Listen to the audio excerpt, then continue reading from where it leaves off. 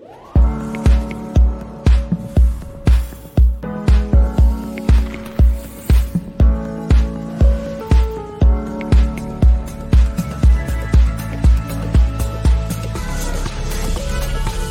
everyone, welcome to our Strong Mind, Strong Body podcast.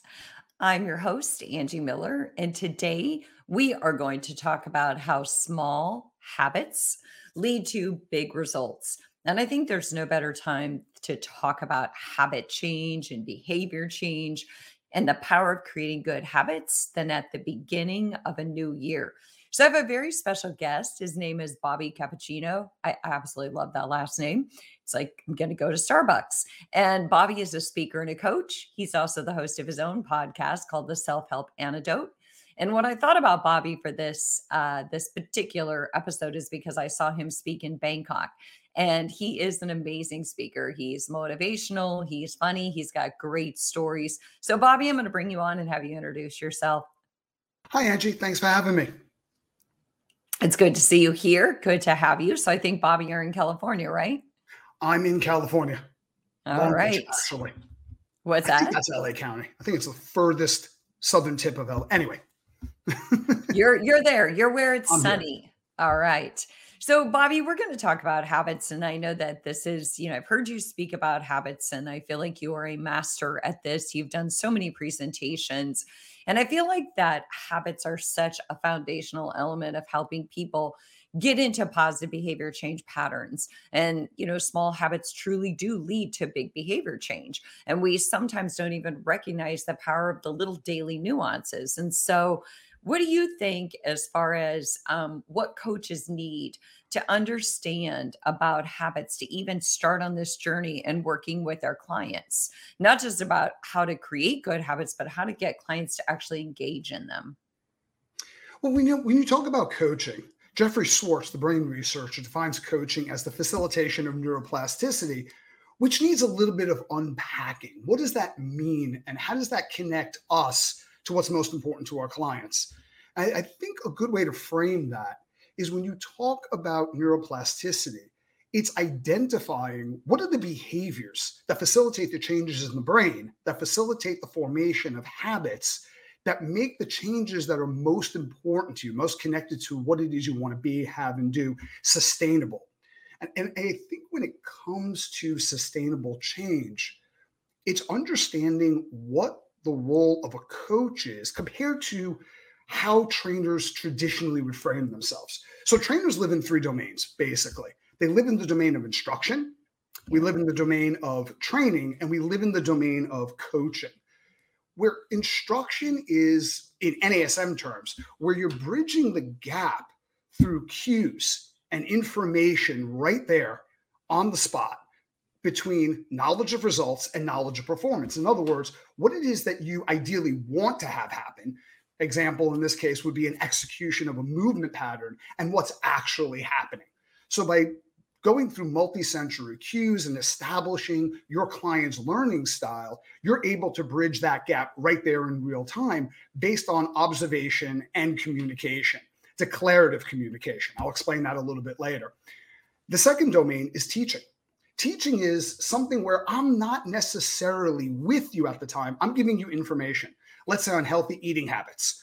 And then you're going to go away and apply that information. You're not going to eat in front. Well, I hope you don't eat in front of me, but you're not going to eat in front of me. You're going to apply that, come back, self-report, and we're going to pick up from wherever you self-reported and continue your journey. Coaching's a little bit different. Coaching's not necessarily a matter of what you put in. It's a matter of what you're able to draw out. Coaching deals with autonomy.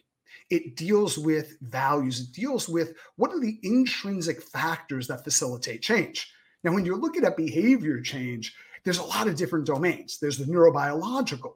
There, you have to look at endocrinology. You have to look at psychology, epigenetics.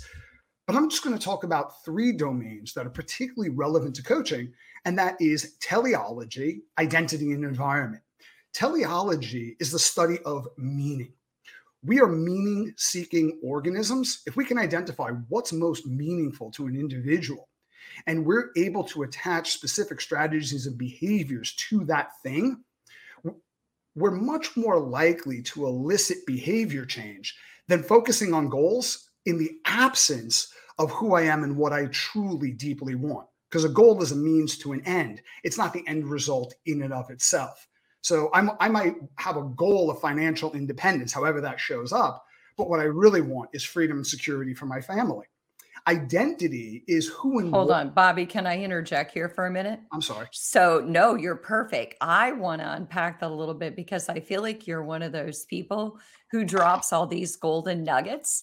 And I want to make sure that I kind of stay with you and unpack this a little bit. First of all, I love what you said about what coaching is and isn't.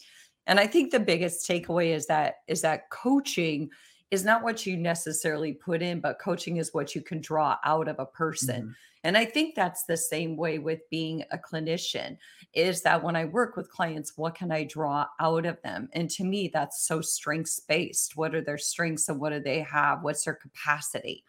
And then you're saying teleology is so much based on purpose, right? It's what is my purpose and my vision and my ultimate foundation of what makes me want to put my feet on the floor. Was that a good synopsis? That was a brilliant synopsis. I think you said it better than I did.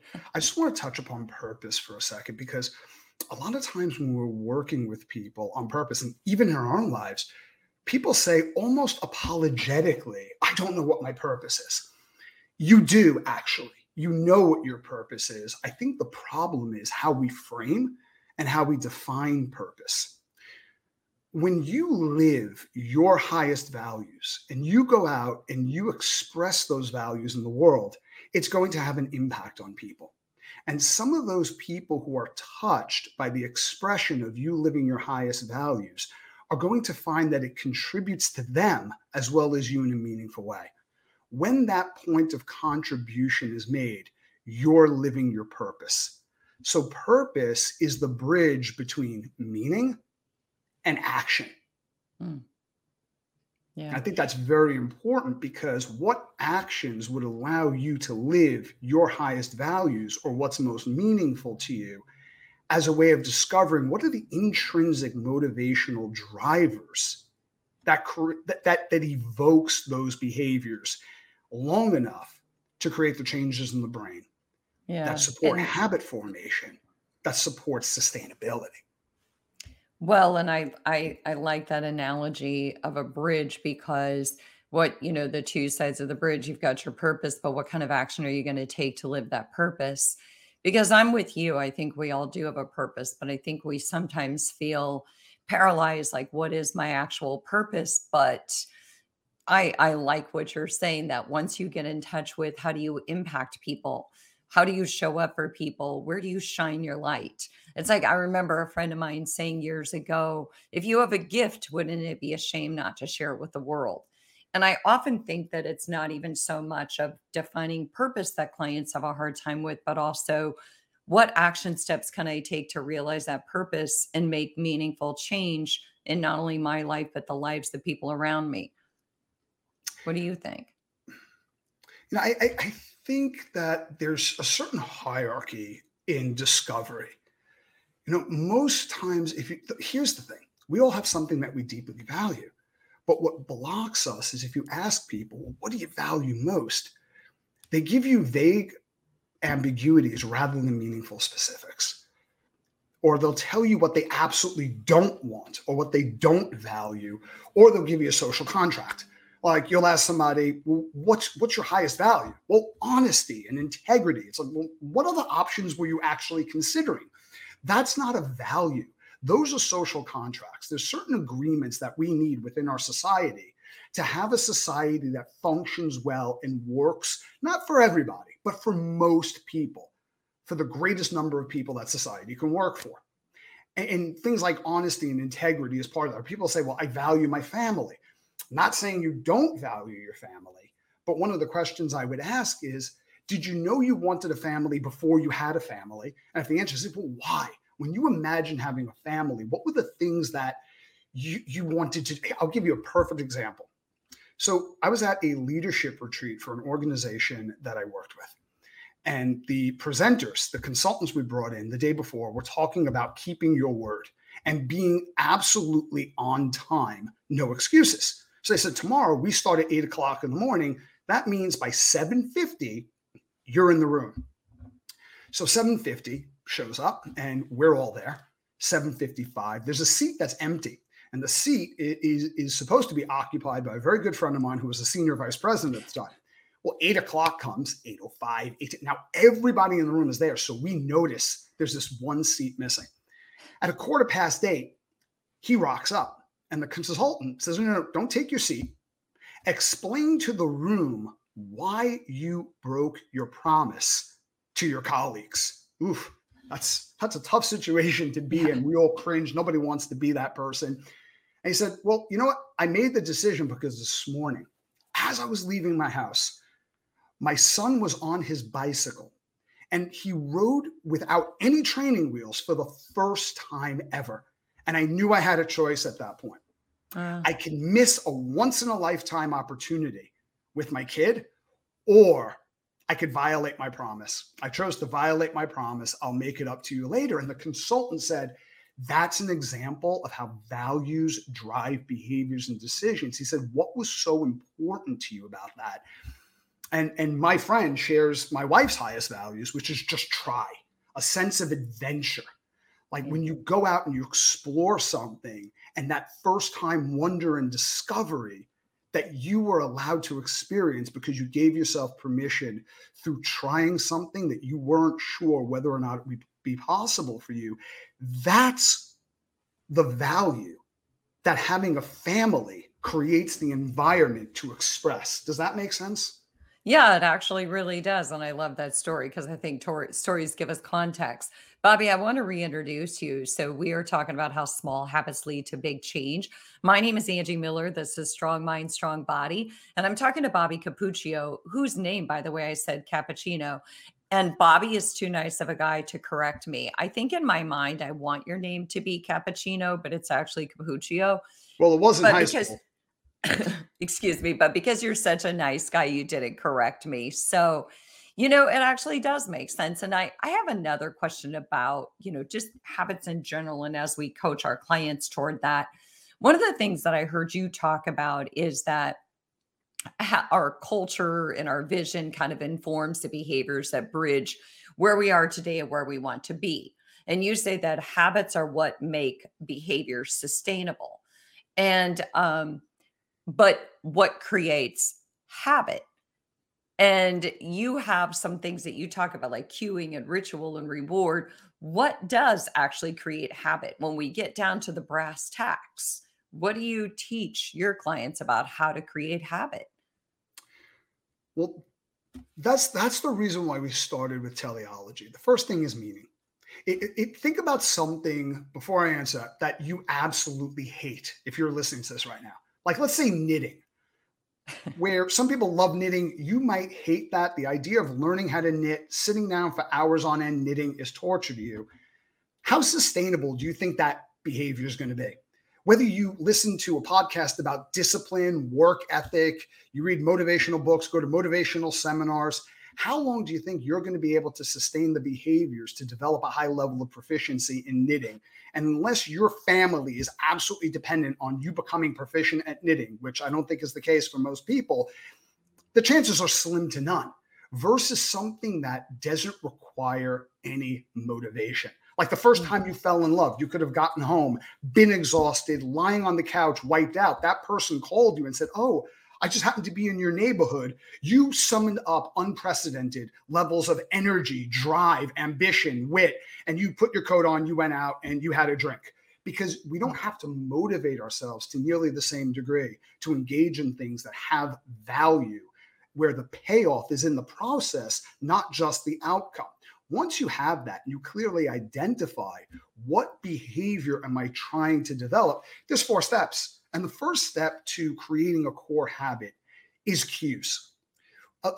Back in the 1980s, Benjamin Lay did a study where he took groups of people, hooked them up to an EEG, brain scan, and basically asked them a simple question. Would you raise your right hand? 100% of the people complied. And then he asked them, well, why did you do that? When I asked you to raise your right hand, what made you decide to comply with that? And most of the answers were the same. Well, I signed up for the study, and you bring me into a room and you ask me to raise my right hand. It's not that absurd of a request. So yeah, I thought, why not? But here's what their brains had to say about the matter.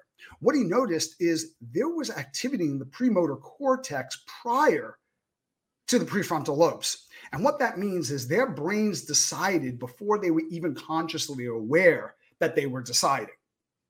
Very often, what we think are chosen behaviors, and this is not a case against self-determinism.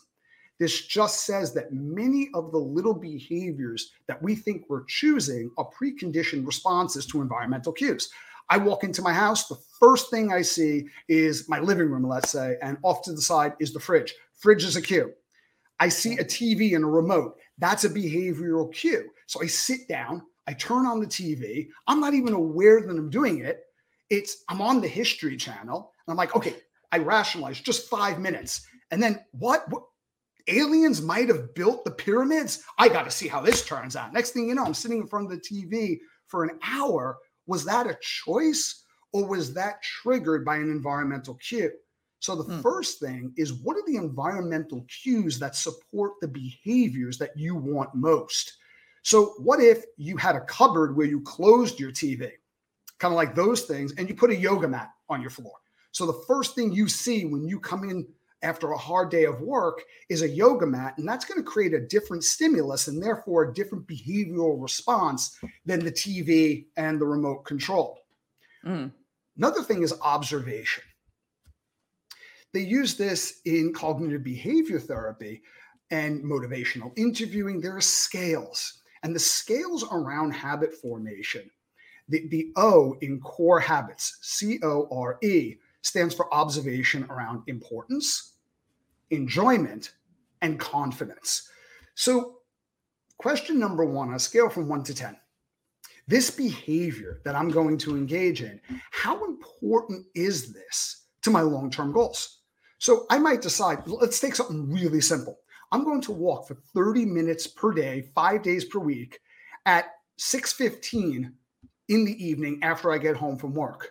Now, why is this important to me?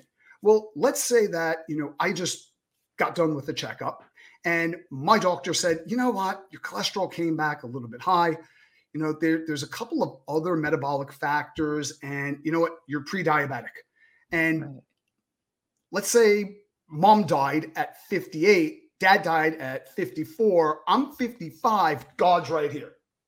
And I want to be around for my kids. Well, that walk is a simple behavior. But when I take a look at what it supports, it might be an 8 or a 9 or a 10 on importance because of what it supports and the value that it represents.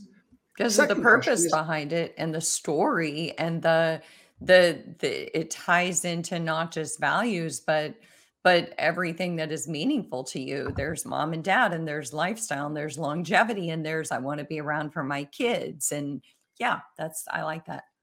Angie, that's spot on, because okay, I want to lose 5 kilos, right? Or 11 pounds or whatever.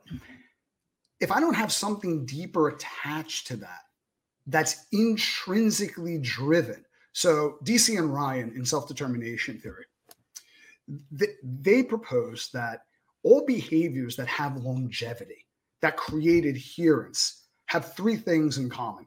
Look at this as an arc of motivation, ARC being an acronym, ARC. They have to have autonomy. In other words, you're deciding this for your reasons, not because your doctor says so, not because your peer group says so, not because you read it on Instagram, but for your own intrinsic reasons. The second is relatedness. Relatedness to others, support, all things being equal, is one of the most powerful drivers of change, and related to your values, what's truly important, who and what is most meaningful to you. And the third component is competence. See, we have a misconception that people seek comfort over work, and that's why they don't attain their goals. When you're seeking comfort over action, you're probably pursuing something that's not important to you. You're pursuing somebody else's goals. You're acting out a script that someone else has authored. That seems to be the problem. So when you have those three domains of autonomy, relatedness, and competence, you're more likely to sustain the behaviors that are in line with whatever that thing is that you're pursuing. So one is importance first and foremost. The second one is enjoyment. On a scale from 1 to 10, how much am I going to enjoy this walk? And if it's like a 5, well, the worst thing to do is ask yourself, well, how come it's not a 6 or a 7? Because what you're doing is invalidating the level of commitment you already have, number one. Number two, you're missing what's actually there. A better question is to go in reverse. If I say it's a 5, well, why did I not say a 2? And the space between a 2 and a 5 elicits awareness around, well, what would I enjoy? Well, at least I'm getting outside. I like being outside. I'm not so keen on the physical activity. Well, after you identify the factors that elicit the response that you stated, what are things you can do to elevate the level of enjoyment? Maybe for some people, I have a love of learning. So I'm going to listen to an audiobook. For some people, it's music.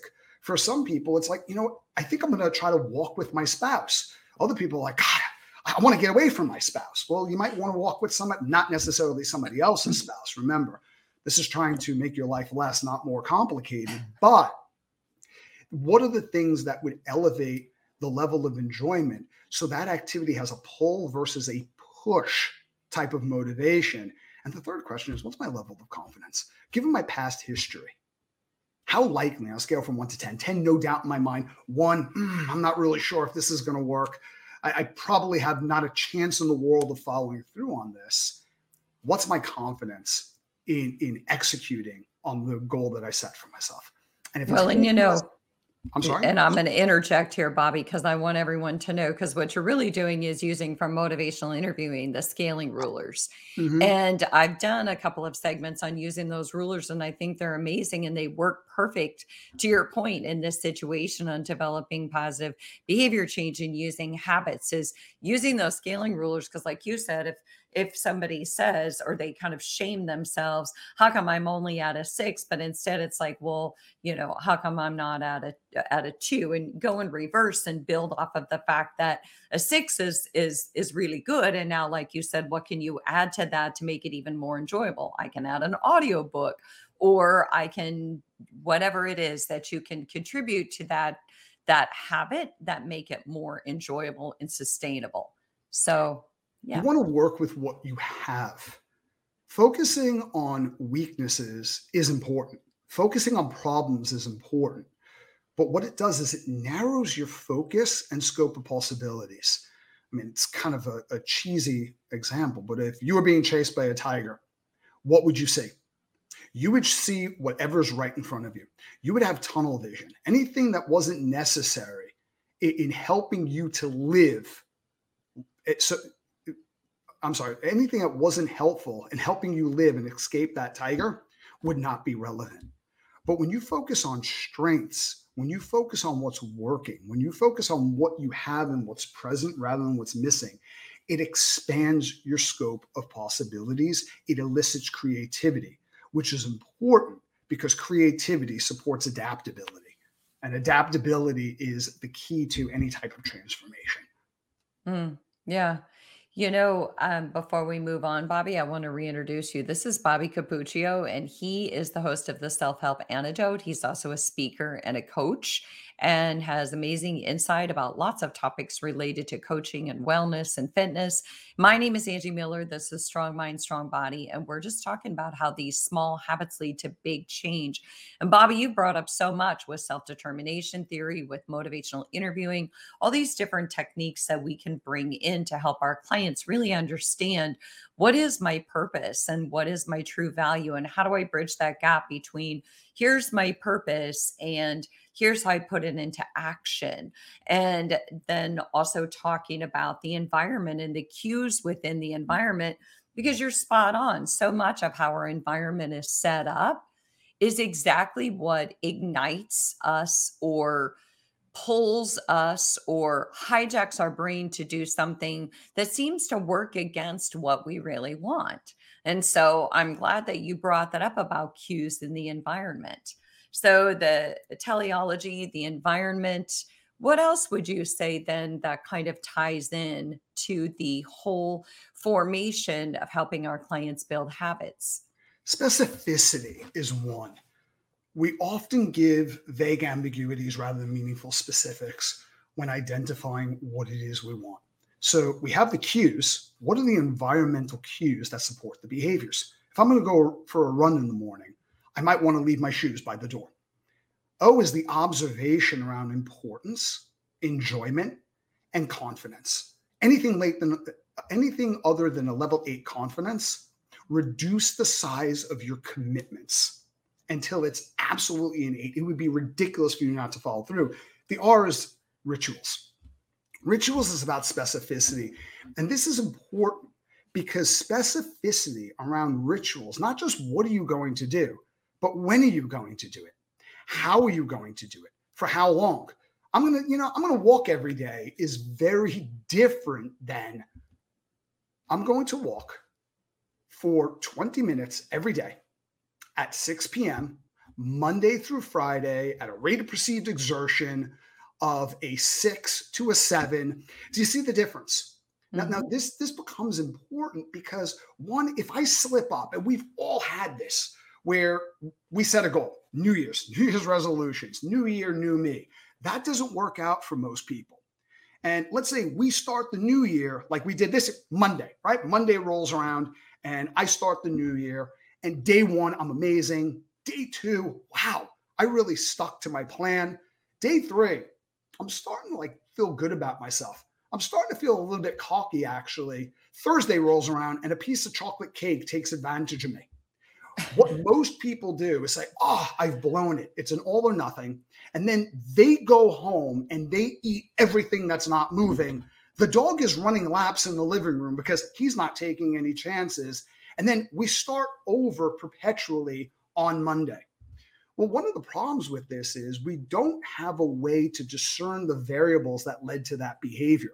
It's usually one variable, whether we went out to eat with friends and we weren't anticipating it, whether a meeting got shifted, so I didn't get to stick with my plan. But what's interesting is when you have specificity around what you're going to do, who you're going to do it with, where you're going to do it, when you're going to do it, and how you're going to do it, it's not so overwhelming and it doesn't provoke all or nothing thinking to the same degree. As a matter of fact, when you're able to dissect what happened, setbacks become single isolated events. It's not a person, and they give you information and resources that help you succeed to a greater degree with greater longevity than it would have been possible if you didn't have that setback to begin with. So specificity makes the shift from success and failure to I either succeed or I learn, which is a very different mindset to approach sustainability with. So that's first.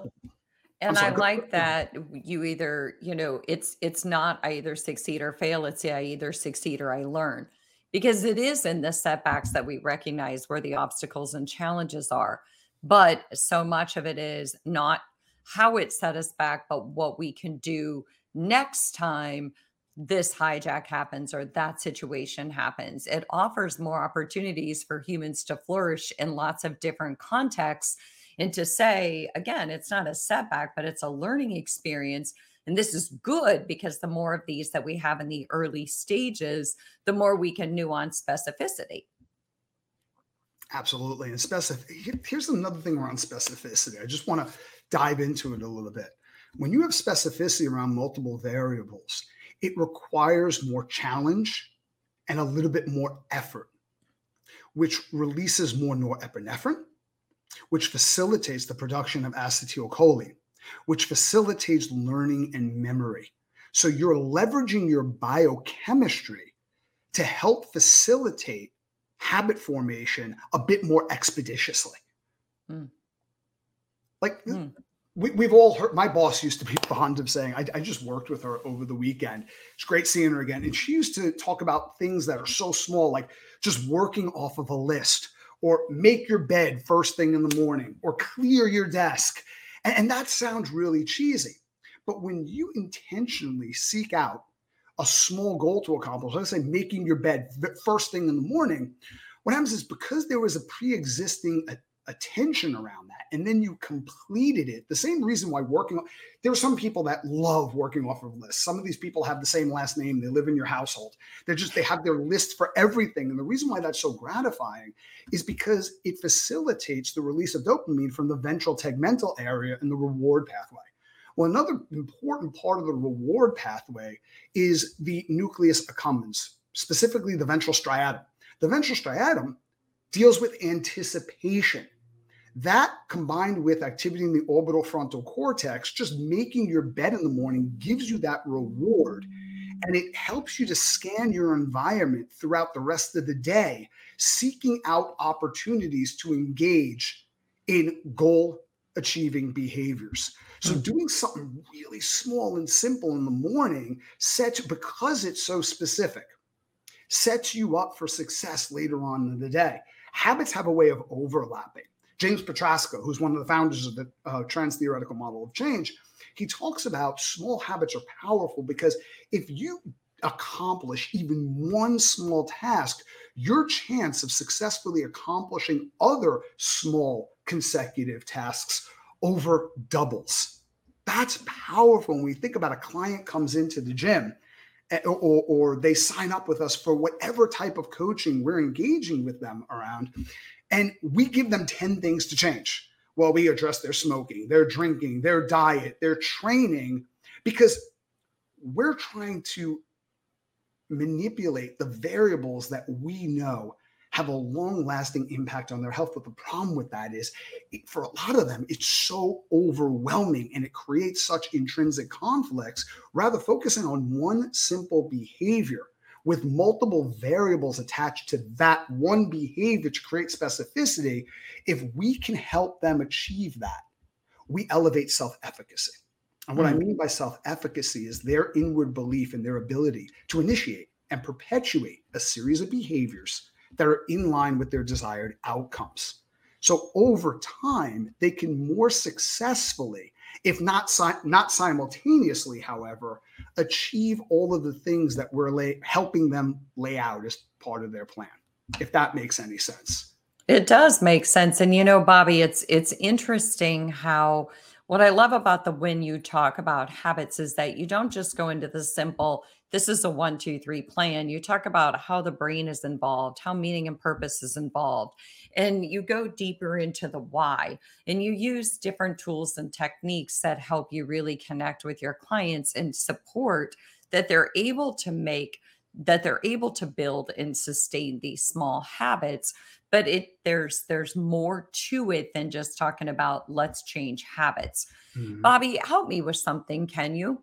So your brain is like a rapid fire. You think so deeply and have so much information to offer. I want to kind of help summarize some of the stuff that you've talked about. So we talked about the small habits that bring about big changes. And one of the things that you talked about, you started with talking about teleology and how that's purpose and values.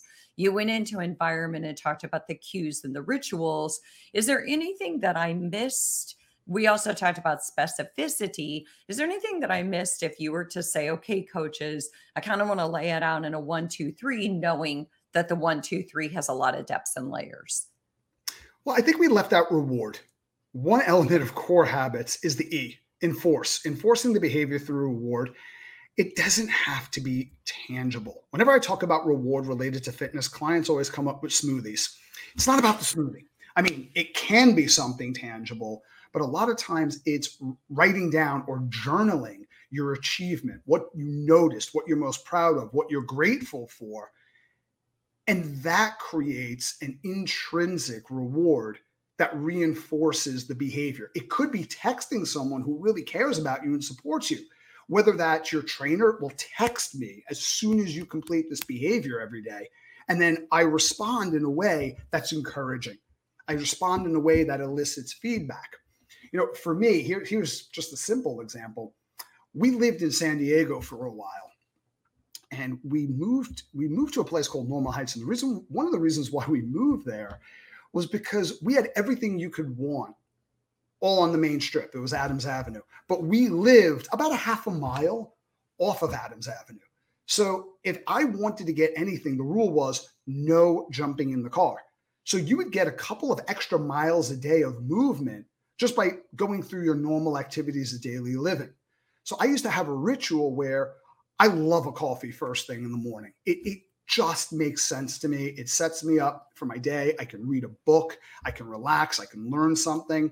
So I would take a walk all the way to the coffee shop. I wouldn't allow myself to have a cup of coffee until I got my reading done. And then I would get a cup of coffee, and the coffee would be the reward for the reading and for the movement. And that's how I would close that loop around Q. I went through it's almost built into me at this point, all of my observational variables in the O. There was a very specific ritual. I did it at a specific time, at specific days of the week, for a specific amount of time that I allocated. And the coffee was the reinforcement, or the E, enforcement, that helped to facilitate long-term behavior change. That was a perfect summary. Thank you for that, because I couldn't have done it the way that you did it. I like that analogy. Isn't it funny how it's kind of like the small things of why do you look for the closest spot in the parking lot when you can park far away and get extra steps in? So, Bobby Cappuccio, thank you so much. And I hope that this, gives listeners, I think it gave me an excellent habit formation type of instructional, if you will, understanding the changes that go on in the brain, the value system, and everything that ties into habits. It's not as simple as it looks. And yet, when it comes right down to it, core values and core habits are everything. So, thank you for coming on. Thanks to our Strong Mind, Strong Body listeners. And we look forward to seeing you next week.